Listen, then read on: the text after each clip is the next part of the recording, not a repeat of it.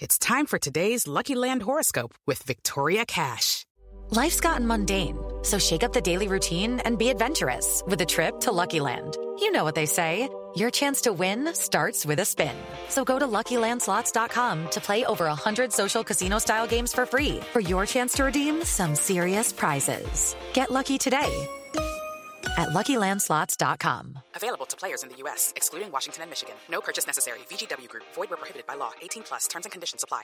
Hello, it is Ryan, and we could all use an extra bright spot in our day, couldn't we? Just to make up for things like sitting in traffic, doing the dishes, counting your steps, you know, all the mundane stuff. That is why I'm such a big fan of Chumba Casino. Chumba Casino has all your favorite social casino-style games that you can play for free anytime, anywhere with daily bonuses. That should brighten your day a little. Actually, a lot. So sign up now at ChumbaCasino.com. That's ChumbaCasino.com. No purchase necessary. VGW Group. Void where prohibited by law. See terms and conditions. 18+. Hey guys, it is Ryan. I'm not sure if you know this about me, but I'm a bit of a fun fanatic when I can. I like to work, but I like fun too. It's a thing. And now the truth is out there. I can tell you about my favorite place to have fun. Chumba Casino. They have hundreds of social casino style games to choose from with new games released each week. You can play for free anytime, anywhere. And each day brings a new chance to collect daily bonuses. So join me in the fun. Sign up now at ChumbaCasino.com. No purchase necessary. VGW Group. Void where prohibited by law. See terms and conditions. 18+. Hello, welcome to the Snooker Scene Podcast. I'm Dave Hendon. There's rejoicing throughout the land because the A to Z of snooker is back. And over a couple of podcasts, we're going to complete the alphabet. I've sat down in Coventry with Phil Yates, Neil Foulds and Alan McManus. And the first letter is R. Okay, so we've reached R. Now, I was going to do Ronnie, but I thought we've spoken so much about Ronnie and everyone kind of knows what we think and we know what everyone else thinks about him. So instead, it's the exciting topic of re-racks, which you get now and again. And we had one at the Championship League this year, which I commentated on after two shots. Ryan Day and Barry Hawkins, a red one over the yellow pocket, and they're just going to roll to the pack. So that was the quickest ever re-rack.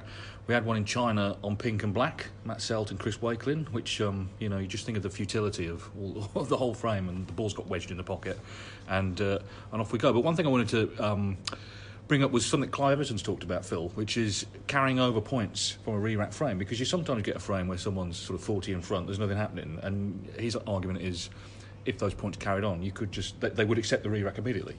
I think it's a good idea. I think re-racks in general happen a lot more quickly these days than ever before.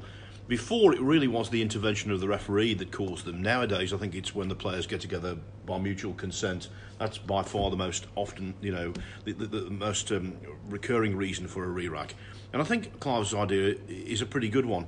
The vast majority of re-racks occur when there's very little between the two players, let's face it, but we've had the instance where there has been a large amount of points between the two. The classic example being Willie Thorne, Andy Hicks at the World Championship.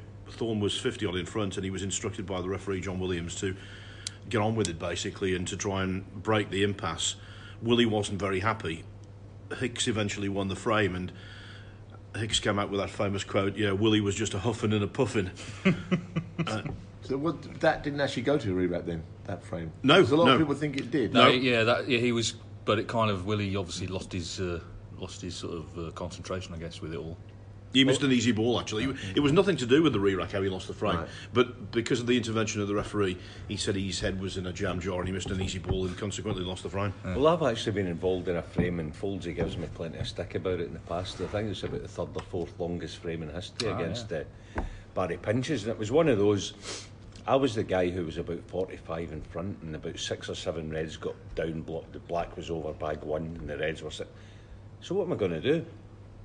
You're 45 in front. He's probably playing for a re-rack, and he's got every right, But so that was the reason. It went on for about 50 minutes, the tipping and tapping. But you're both playing to win. You both want to win. So that's the reason it was a long frame. It was nothing else apart from that. But carrying over the points is a tough one, isn't it? I don't really know. I've not really thought about that. You and Barry, no one's taking the backward step with you and Barry Pinches, are they? No. That could still be going on now. No, it was a pair of Highland Stags. Yeah, exactly. button heads. The re-rack I remember very well, trying to erase it from my mind, but I still can't, was Gary Wilkinson, Dennis Taylor. I think it was their first frame in a Welsh Open match. It was re-racked after 56 minutes. 56 minutes, yeah. I had my first ever appearance at in the Masters, a lot of expectation. I played Dennis, and we had started off, I think, very early in the match. We had 2 consecutive re-racks and completely knocked the steam out of it. You felt that people were getting a bit restless and leaving already, so it was not much fun, really. That's it for me. Yeah, I think there must be a reason why we don't carry the points forward. Would there be anything we haven't thought of that could? It may just be that no one has sort of ever brought it forward as a. I mean, Clive's mentioned it, but in terms of an official capacity, capacity, a long time, hasn't he, Clive? Years you've known about that. Next time they have like Brendan, Jan, and Paul, the referees. They're sort of the rules. They lock themselves away every year, don't they, in a room? Maybe we should send someone into that room and with this idea. When the white smoke comes out, that's when they emerge with the new rules. I think generally I like the idea, but if you're 56 in front, say, with 5 reds left, that's a much more healthy position than being 56 in front with 15 reds left. Yeah. Okay, well we'll leave it there. We won't do that subject again and have a re-rack. I don't think so. No. Dull, wasn't it, that really? Very weird or something. We waited a year for this, so that was really dull. Okay, the next one is S for shot clock. Now then, this ties into kind of slow play and all the rest of it. Obviously, there's a shot clock in the shootout. There was sort of talk. It was in the Premier League. There was sort of talk it would make them into ranking events, and I was always dead against it, and I still am. And it's kind of gone away, hasn't it? You know, they've got the average shot times now on the World Snooker website, but I think what a lot of people don't realise is what we think of as slow players now are nowhere near as slow as the real old slow players of years gone by.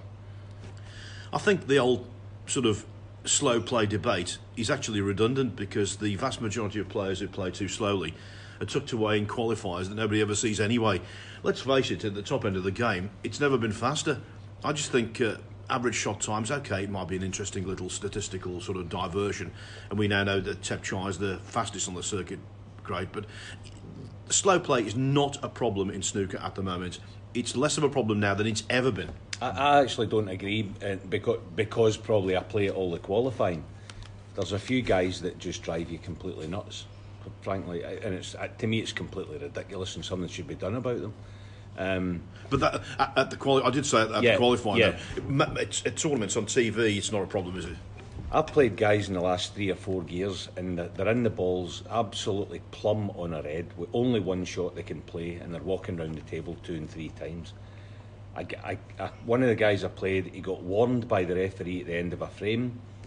It was in the World Championship. I know who that is, but I'm not going to say. He got warned and he turned round to the referee and he says, what? He was shocked. He couldn't believe it, but it was totally ridiculous. He had a red just below the pink spot with the rest. Stun it in, you're on the black. There's only one shot he can play. He took 3 minutes to play the red.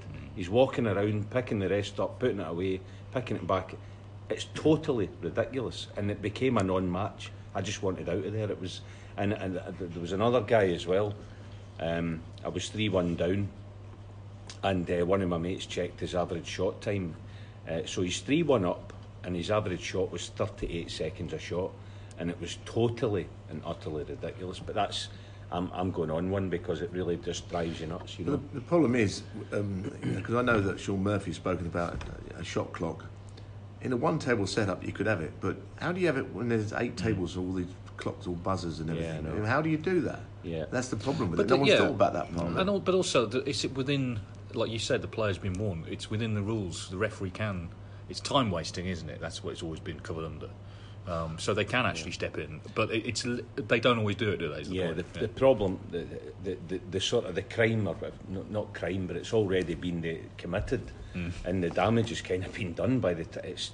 You know, could there be a thing where they have a 30-second or whatever it is on the scoreboard, and it maybe, I don't know, it flashes red when it gets to 5 without any noise, and if the guy goes over the time 2 or 3 times in the maybe they could have against his name like 3 lights or something. The first offence, 1 light comes on.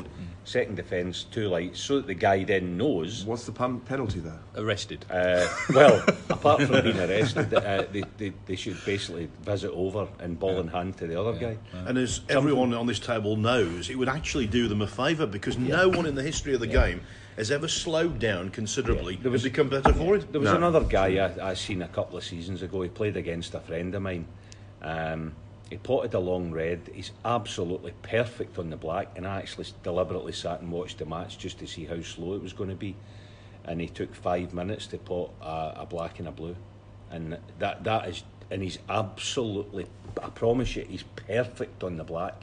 He's perfect on the next red, and then he's perfect on the blue. It took him over 5 minutes to play those 4 shots. So basically, I think what Alan is saying, Phil, is there is a problem with it, of a few, and we don't get to see much of it. You're right, but it doesn't mean it should happen. And I mean, I think the slow players now aren't as slow. I mean, the 2 slow players when I was first turned professional was Robbie Folvari and Ian Williamson, and they played each other once, didn't they? And it was. It was a 7-hour match or something, wasn't it? For best of 9? They were pulled off initially at 2 each. Yeah. Around the session. 3 at 2 referees that went through, didn't they? What would you guys think about something like that? You know, next to your name and a big, obviously, 30-second countdown, and maybe 3 strikes and you're out, ball in hand, or well, I guess foul or some whatever. people would maybe say there are certain shots, and we've seen them here in commentary, where you actually you do take a minute to look at it, because it's a very important safety shot or something. So should you be penalised for that? But the other thing is, should the shot clock only come into operation once you pot a red? Okay, right, yeah.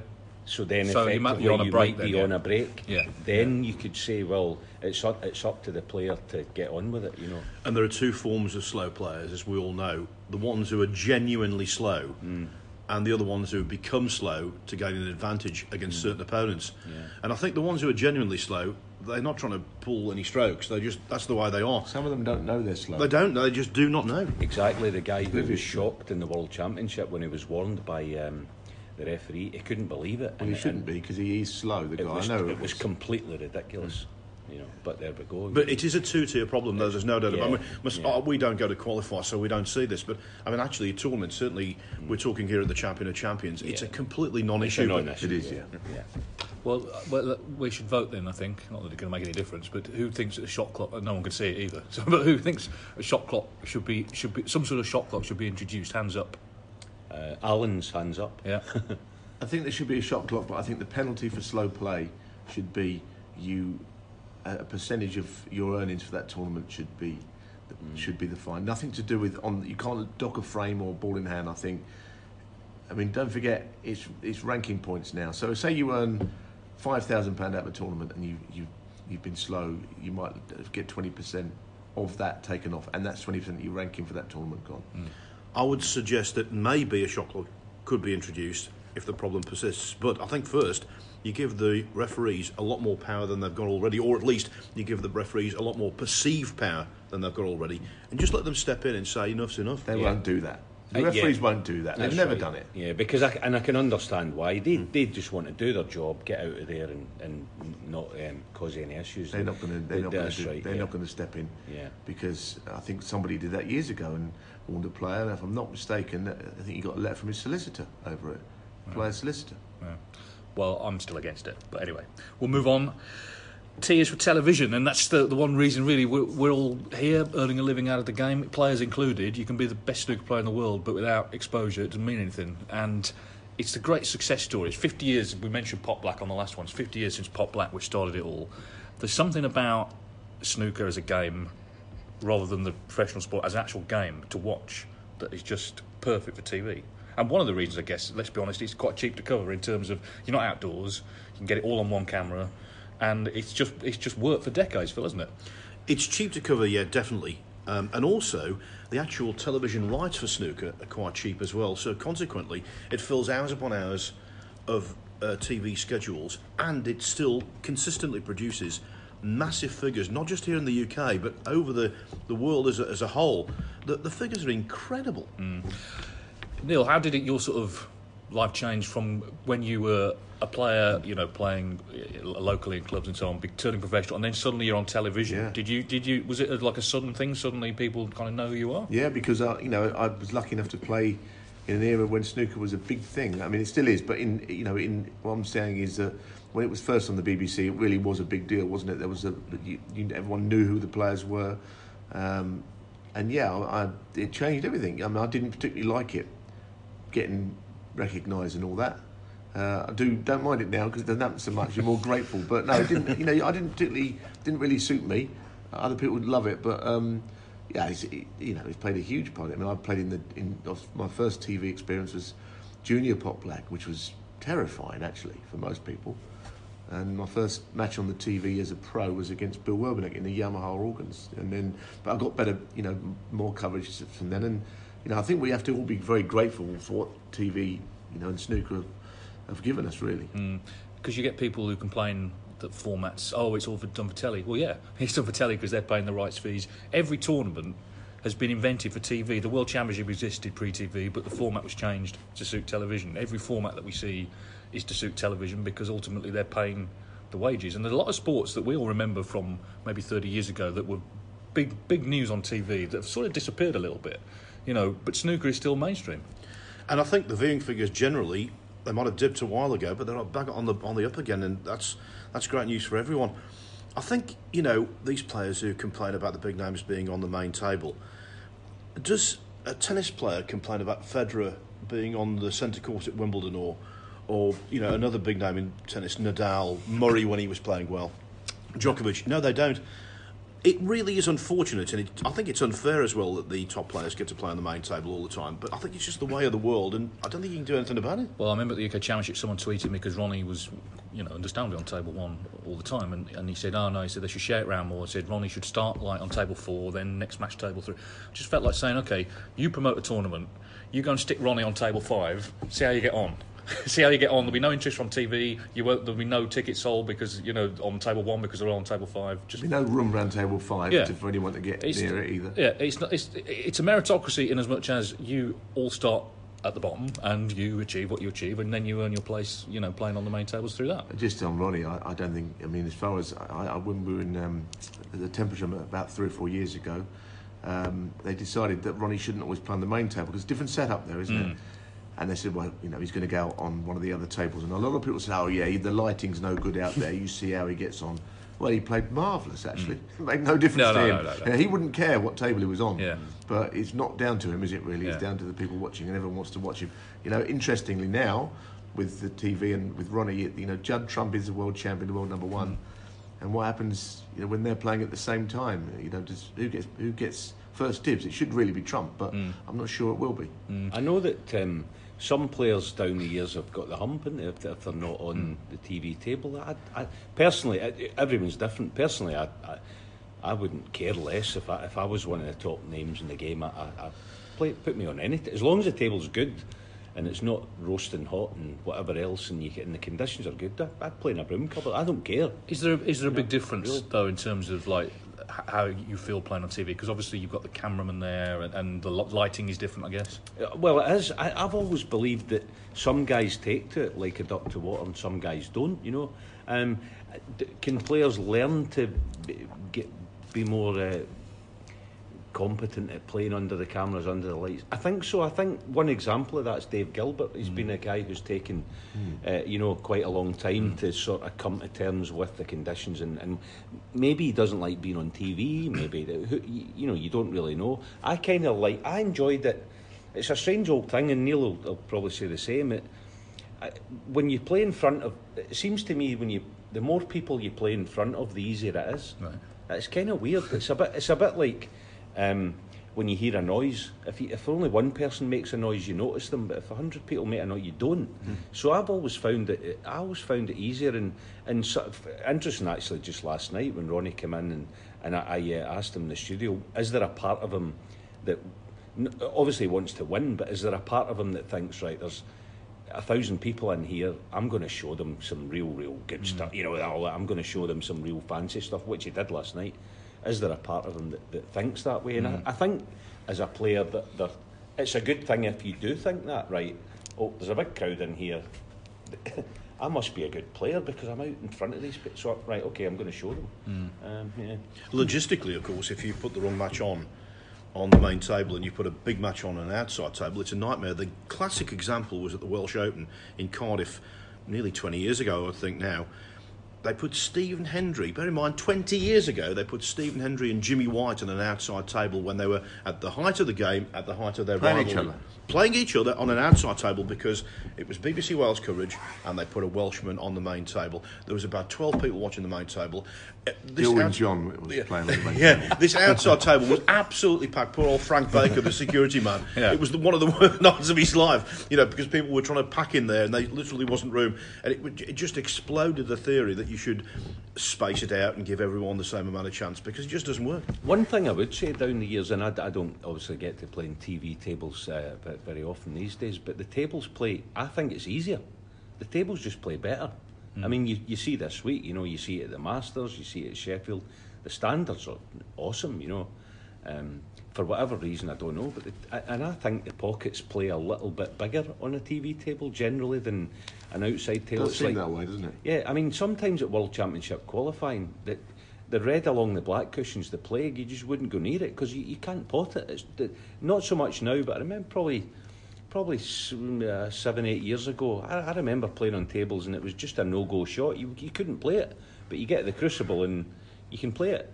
Brand new cloth, they seem to be a little bigger, but then the table fitters will always say they're templates and they're all templated the same, but they seem to play better and bigger tables. I don't know why. I think one thing that has changed, and this is not me sucking up to anyone who might employ me, but the quality of the coverage has improved over the years. If you go back in terms of the number of cameras, and even like in the 80s, like now we're used to the score strap. It's always there, isn't it, to say what the score is. Back then, you might wait 10 minutes to find out what the actual score in the frame was. But I guess that's a natural kind of progression, isn't it? All sport now is done very, very professionally. It's not done on the cheap, is it? It's done very professionally. The guys here were working with the ITV, and Eurosport, BBC, all of them, they all work really hard to. You see these sort of VT packages. There might be a minute at the start of a programme. Someone spent hours putting that together. Well, actually, I think I don't know if I'm letting a cat out the bag here, but World Snooker are now, I think they're doing for the Masters this year, they're doing like corporate boxes and corporate hospitality actually in the arena. I mean, to me that's a brilliant idea. It's going to be sort of at the ComBox side, obviously at the black end of the table there's going to be tiered boxes and there's going to be cordoned off little areas where people sit and actually like as if they're in like a nightclub or a cabaret club or something, with a table and you can have a drink. And as long as all the commentators are able to see the table. Exactly. Also, and supplied with the same drinks and stuff as well. I'll say two things about commentary which I think have improved as the years have gone on. One is that the wealth of information that we've now got at our fingertips. We've got what they call the, what is it? The Alston Elliott. Yeah, the fruit machine there. Yeah. What we call it the fruit machine. It's basically got a load of different statistics on, which gives us an immense amount of information. What the viewer doesn't realise is that at most tournaments, pretty much all of them, David Hendon here produces a phenomenal stat pack for us, so that really helps as well. We obviously do a lot. It's quite good, don't say phenomenal. No, it's very good. Best there's ever been. And so that really helps as well. Do you ever look at it, Neil? And we've also got a lot of enthusiasts as well, people like Chris Downer who does that Crucible Almanac, which is like the Bible. It's phenomenal. That is phenomenal. Yeah, and then you've got other websites like Q-Tracker. Let's not go there. And snooker.org as well. So that makes our life easier, and that makes the commentary product better as well. But also, the people who are doing it. Now, I've commentated with scores of people over the years, and when people are players, you can never really gauge whether they're going to be any good or not until they go into that commentary box. Now, I mean, I knew Alan and Neil as a journalist for many, many years. When they came into the commentary box, it was an open book for me. I wasn't sure whether they'd be any good or not, and it turns out they're the best in the business. Now, that is the truth. There you go. Is it true? He wants you to say nice about him now. No. I've been rumbled. Is it any true that an unnamed player on his first time in the commentary box took 2 pints of beer into the commentary box? You don't have to name the player. I'm not going to name him. You've not done any more commentary since, I don't think. No. Well, I'm not going to say that either. Yes. Yeah, 2 pints of beer, and you thought one was for you, and it wasn't. It was both for him. Yeah, I needed a double whiskey after this. Okay. Yeah. Just finally on this subject, I think the other thing that's changed is it's now all live, isn't it? You know, it used to be, even the great matches people remember, very often they were just highlights. It wasn't always live in the 80s, in the so-called golden era. Now, it's all live. It's on Eurosport, ITV4, even the BBC. They'll be on the red button. You can see it somewhere. You can see it online. There's never been more of a chance to watch snooker than there is right now. No, and I think that actually, if you go back to when a point where it wasn't all live, and I've done commentary on that, sometimes you would, towards the end of a frame, you wouldn't say a lot because you know that's never going to see the light of day again. But you know, sport has to be live in this era, doesn't it? It's a brilliant thing that we do in ITV, I think, and Neil will remember. I don't know if it was, it might have been Llandudno with 2 tables, and one of the matches, I think there was 2 best of 7s on both tables every evening. So one of them went on till I think about 1 a.m. But basically, to let people know, the team basically just work together, and it's like the boss will say, right guys, can you jump into table 2 or we're going to jump to table 2, get 2 cameramen over there quickly, let's finish it. And if they ask myself, Neil, or any of the gang, can you stay in the box? Yeah, no problem, let's get it. But because you do appreciate the viewers, there'll be a lot of people sitting, they want to see the end of the match. It's brilliant. I know we've gone on too long about this. The last thing I want to say about that is one of the times we did what you're saying, went to a different table late, and you had people sending tweets saying, "Oh, this is no good." I tell you why it's no good, because there's nobody watching. And my grievance there is, if you think that in the 80s there were anyone watching table 2 of a match at midnight, you're wrong. There's probably about half a dozen people there. Just that you never got to see it live then. So that's all it is. Now you get to see it. So that's that. You know, I'm done. Absolutely. Right, so for the final one for this edition, it's U, and U stands for unfulfilled potential. And this topic is about, we've all seen players, certainly you guys would have, who you think he's going to be a world beater, he's going to be a top player, maybe world champion, and they don't quite make it. I was thinking about the World Snooker had this Young Players of Distinction scheme years ago, and you had like Murphy, Maguire, Ali Carter, Ryan Day. But also a young lad from Scotland, Alan Burnett, was on it. And he turned pro, but he just, for whatever reason, he didn't do what they did, and there's lots of examples of that, isn't there? Yeah, Alan Burnett, obviously I know him not that well. He actually lives quite close by me. He took a step away from the game when he decided to put his cue away, and he actually, it's funny, he literally will not go in a snooker club anymore. One of his mates is actually a snooker table fitter to this day. And I've asked him a couple of times, you know, he's going out for a beer with Alan. Oh, are you going to come in the club? No, he won't come in the club. So he took a step away. I don't really know how good he could have been, because I never played in the same club as him. I know he was a good player. I don't think he was quite the sort of prodigy, the expectation of him being a top player. I don't think he was on the Maguire level and all that, but he was a good player. There's been loads in there. I mean, Neil would remember, and we all would. For me, from the time of turning from amateur to pro was Jonathan Birch. I mean, I played doubles with him at the Meta World Masters in '91, and he as an amateur was simply awesome.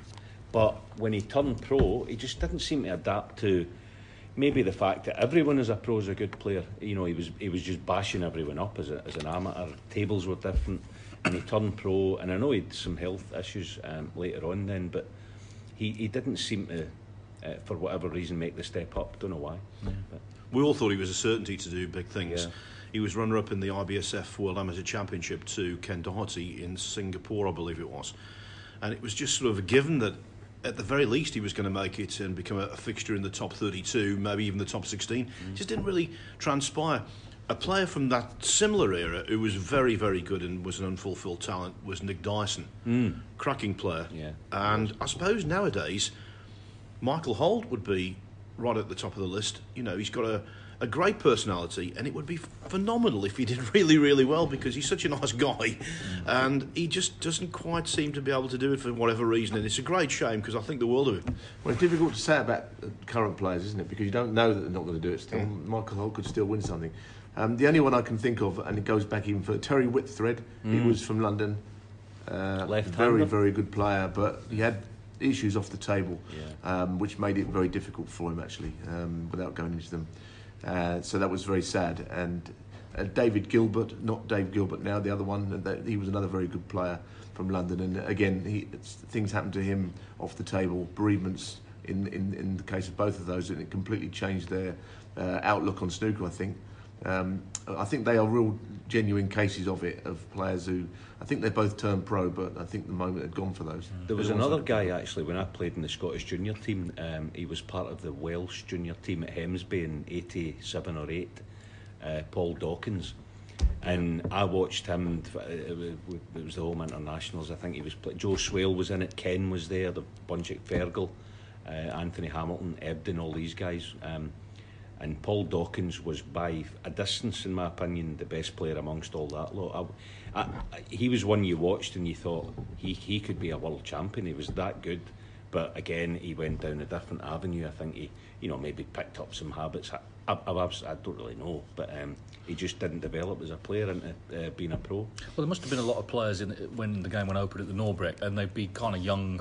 Suddenly they're away from home, they're a chance to go out, have a few drinks and so on, and I guess a few of them just did too much of that. I'm not saying anyone you've mentioned so far, but there'd be a lot of people who would have been talented juniors who maybe just weren't single-minded enough. Another one to throw in the mix was David Gray. Oh yeah, he's the big example of all. Yeah. But of course, conversely, you get people who come into the pro ranks and you don't think they're going to do anything, and they do great things. Before Fergal O'Brien broke through, not really a lot of people had heard of him, but because he'd got such a phenomenal work ethic and a pretty good temperament as well, and he absolutely loves the game, I think he's done really well in his career. It's funny, I mentioned Joe Swale. I remember when we played Northern Ireland, obviously, and I watched Joe, and his cue action was to die for, touch to die for, and you thought, there's no way that he is not going to be a top player, because it was obvious. It's funny, actually, Stephen Hendry. Unfulfilled talent. Imagine what he could have been. He was he's the opposite end of the spectrum, because as an amateur up our way, he won the Scottish Amateur twice in a row. He was 15 or something, and he was beaten. See, then young guys weren't brilliant players. They were just pot a few balls. It was all old guys, but Stephen was the only one that came through, and he's the opposite end, obviously. Went on to do everything, but you just knew he was gonna, Because didn't make it clear that the Dave Gilbert I was speaking about was not the David Gilbert now, because he's just making that doubly clear. The small guy, wasn't it? Yeah, but there was two Dave Gilberts. That was and because there are so many pitfalls, there's so many life issues that get in the way, obstacles to people becoming really good players. You can never actually definitely say, he is going to be something else. No. The only exception to that is Ronnie O'Sullivan. I played him when he was 10, and it was obvious even then, he was out of this world. And still is, and he may feature, who knows, on the next edition, but that's it for now. So join us for the last edition. We will get to the end of the alphabet in our next podcast. Next podcast. Sports Social Podcast Network. Hey guys, it is Ryan. I'm not sure if you know this about me, but I'm a bit of a fun fanatic when I can. I like to work, but I like fun too. It's a thing. And now the truth is out there. I can tell you about my favorite place to have fun. Chumba Casino. They have hundreds of social casino style games to choose from with new games released each week. You can play for free anytime, anywhere. And each day brings a new chance to collect daily bonuses. So join me in the fun. Sign up now at ChumbaCasino.com. No purchase necessary. VGW Group. Void where prohibited by law. See terms and conditions. 18+. It's time for today's Lucky Land horoscope with Victoria Cash. Life's gotten mundane, so shake up the daily routine and be adventurous with a trip to Lucky Land. You know what they say. Your chance to win starts with a spin. So go to LuckyLandSlots.com to play over 100 social casino-style games for free for your chance to redeem some serious prizes. Get lucky today at LuckyLandSlots.com. Available to players in the U.S., excluding Washington and Michigan. No purchase necessary. VGW Group. Void where prohibited by law. 18+. Terms and conditions apply.